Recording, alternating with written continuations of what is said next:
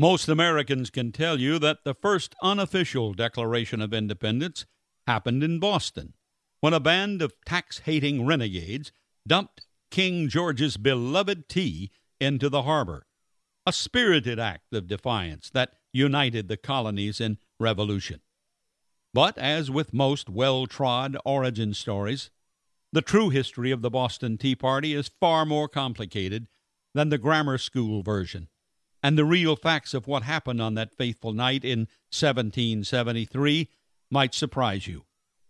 Easily the biggest surprise about the Boston Tea Party is that the uprising wasn't a protest against a new tax hike on tea. Although taxes stoked colonist anger, the Tea Act itself didn't raise the price of tea in the colonies by 1 red cent, or shilling, as it were. The confusion is partly timing and partly semantics. Boston's Sons of Liberty were absolutely responding to the British Parliament's passage of the Tea Act of 1773 when they planned the Boston Tea Party.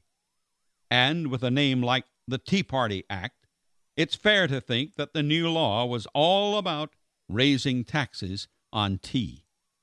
The truth is that tea imports to the American colonies had been taxed by the Crown since the passing of the 1767 Townshend Revenue Act, along with taxes on other commodities like paper, paint, oil, and glass. The difference is that all of those other import taxes were lifted in 1770, except for tea, a pointed reminder of the king's control over his far-off subjects. The Tea Act of 1773 was onerous in a different way. It was essentially a British government bailout of the British East India Company, which was hemorrhaging money and weighed down with unsold tea. The Tea Act allowed the East India Company to unload 544,000 pounds of old tea, commission-free, on the American colonies at a bargain price. Cheaper tea, of course, sounds good. But for the Sons of Liberty, many of whom were merchants and even tea smugglers themselves, the Tea Act smelled like a ploy to get the masses comfortable with paying a tax to the Crown. They were going to seduce Americans into being obedient colonists by making the price lower. If they accepted the principle of allowing Parliament to tax them, they'd eventually make the taxes heavier. The popular notion of the Boston Tea Party is that angry colonists stuck it to King George by boarding British ships and dumping crate loads of the king's precious tea into the Boston harbor. But that story's not true on 2 accounts. First, the ships that were boarded by the Sons of Liberty, the Beaver, the Dartmouth, and the Eleanor, were built and owned by Americans. 2 of the ships were primarily whaling vessels. After delivering valuable shipments of sperm whale oil and brain matter to London in 1773, the ships were loaded with tea en route to the American colonies. Although not British, some of the ship's American owners were indeed Tory sympathizers. Second, the tea destroyed by the night raiders was not the king's. It was private property owned by the East India Company and transported on privately contracted shipping vessels. The value of the 340 chests of squandered tea would total nearly $2 million in today's money. The East India Company exported a lot of goods from India in the 18th century, including spices and cotton, but it obtained almost all of its tea from China.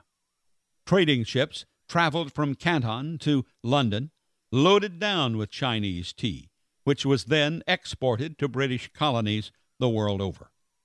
The East India didn't install its first tea plantations in India until the 1830s. Another surprising tidbit is that 22% of the tea that the Patriots sent to the bottom of the Boston harbor was green tea. According to the Boston Tea Party Ships and Museum, Thomas Jefferson and George Washington were fans of a particular Chinese green tea variety called Haisan.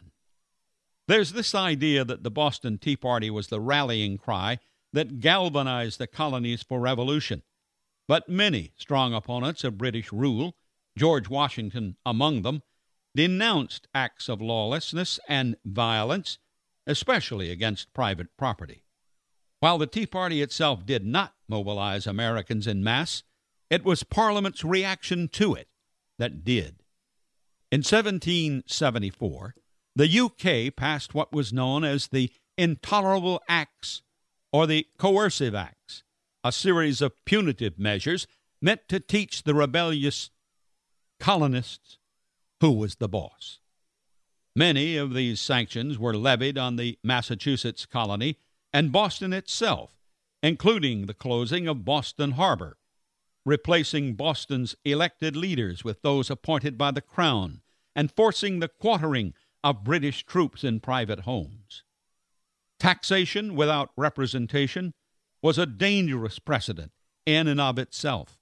But now they were messing with the Massachusetts Charter, taking away rights that Massachusetts had previously enjoyed. As uncomfortable as some colonists might have been with the Tea Party action itself, they were way more uncomfortable with the authoritarian reaction by Parliament. In response to the coercive acts, the First Continental Congress met in 1774, and Jefferson wrote a summary view of the rights of British America. Revolution was officially in the air. The Sons of Liberty famously masqueraded in Native American dress on the night of the Tea Party raid, complete with tomahawks and faces darkened with coal soot. But were they really trying to pass themselves off as local Mohawk or Narragansett tribesmen? Not likely. For starters, it was customary in the 18th century England for protesters to cross-dress in one way or another, blackening their faces, dressing as women, or even Catholic priests to create an atmosphere of misrule. Secondly, the Sons of Liberty were cashing in on the image of the Native American as an independent spirit, the epitome of anti-colonialism. By adopting that identity, they were saying, "We are defiant, we are unbowed, we will not be defeated." And third, there was no practical reason for masking their identities. They were committing a crime. Even if they knew that no one would believe they were actual Native Americans, the disguise sent a clear message to anyone who would dare to snitch. Don't you dare. The Boston Tea Party occurred in 1773. But the very first time that the words Boston Tea Party appeared in print was later in 1825. And in most of the early mentions, the word party didn't refer to a celebratory event with cakes and balloons, but to a party of men. An 1829 obituary of Nicholas Campbell notes that he was one of the most memorable Boston Tea Party participants. Soon after the rebellious act was committed, it was simply referred to as the destruction of tea in Boston Harbor, or something similarly cumbersome. There's some question if the social known as a Tea Party even existed in 1770s. The British practice of high tea didn't take hold until the Victorian era in the mid-19th century, and Lewis Carroll's Alice in Wonderland, with its famous Mad Hatter's Tea Party, was not published until 1865. There were at least 10 tea parties up and down the eastern seaboard that were inspired by the original and most famous. During the Philadelphia Tea Party, which took place just 9 days after Boston's, no tea was destroyed, but the captain of a ship carrying the largest delivery of East India Company tea was threatened with being tarred and feathered if he did not return the wretched weed to England, which he promptly did. In Charleston, South Carolina, a ship arrived in November 1774 carrying tea, but the captain swore that he was unaware of the controversial cargo. Angry residents blamed local merchants who had ordered the tea and forced them to dump it into the harbor at Charleston themselves. There are always two sides to every story. And today you heard the other side of the Boston Tea Party.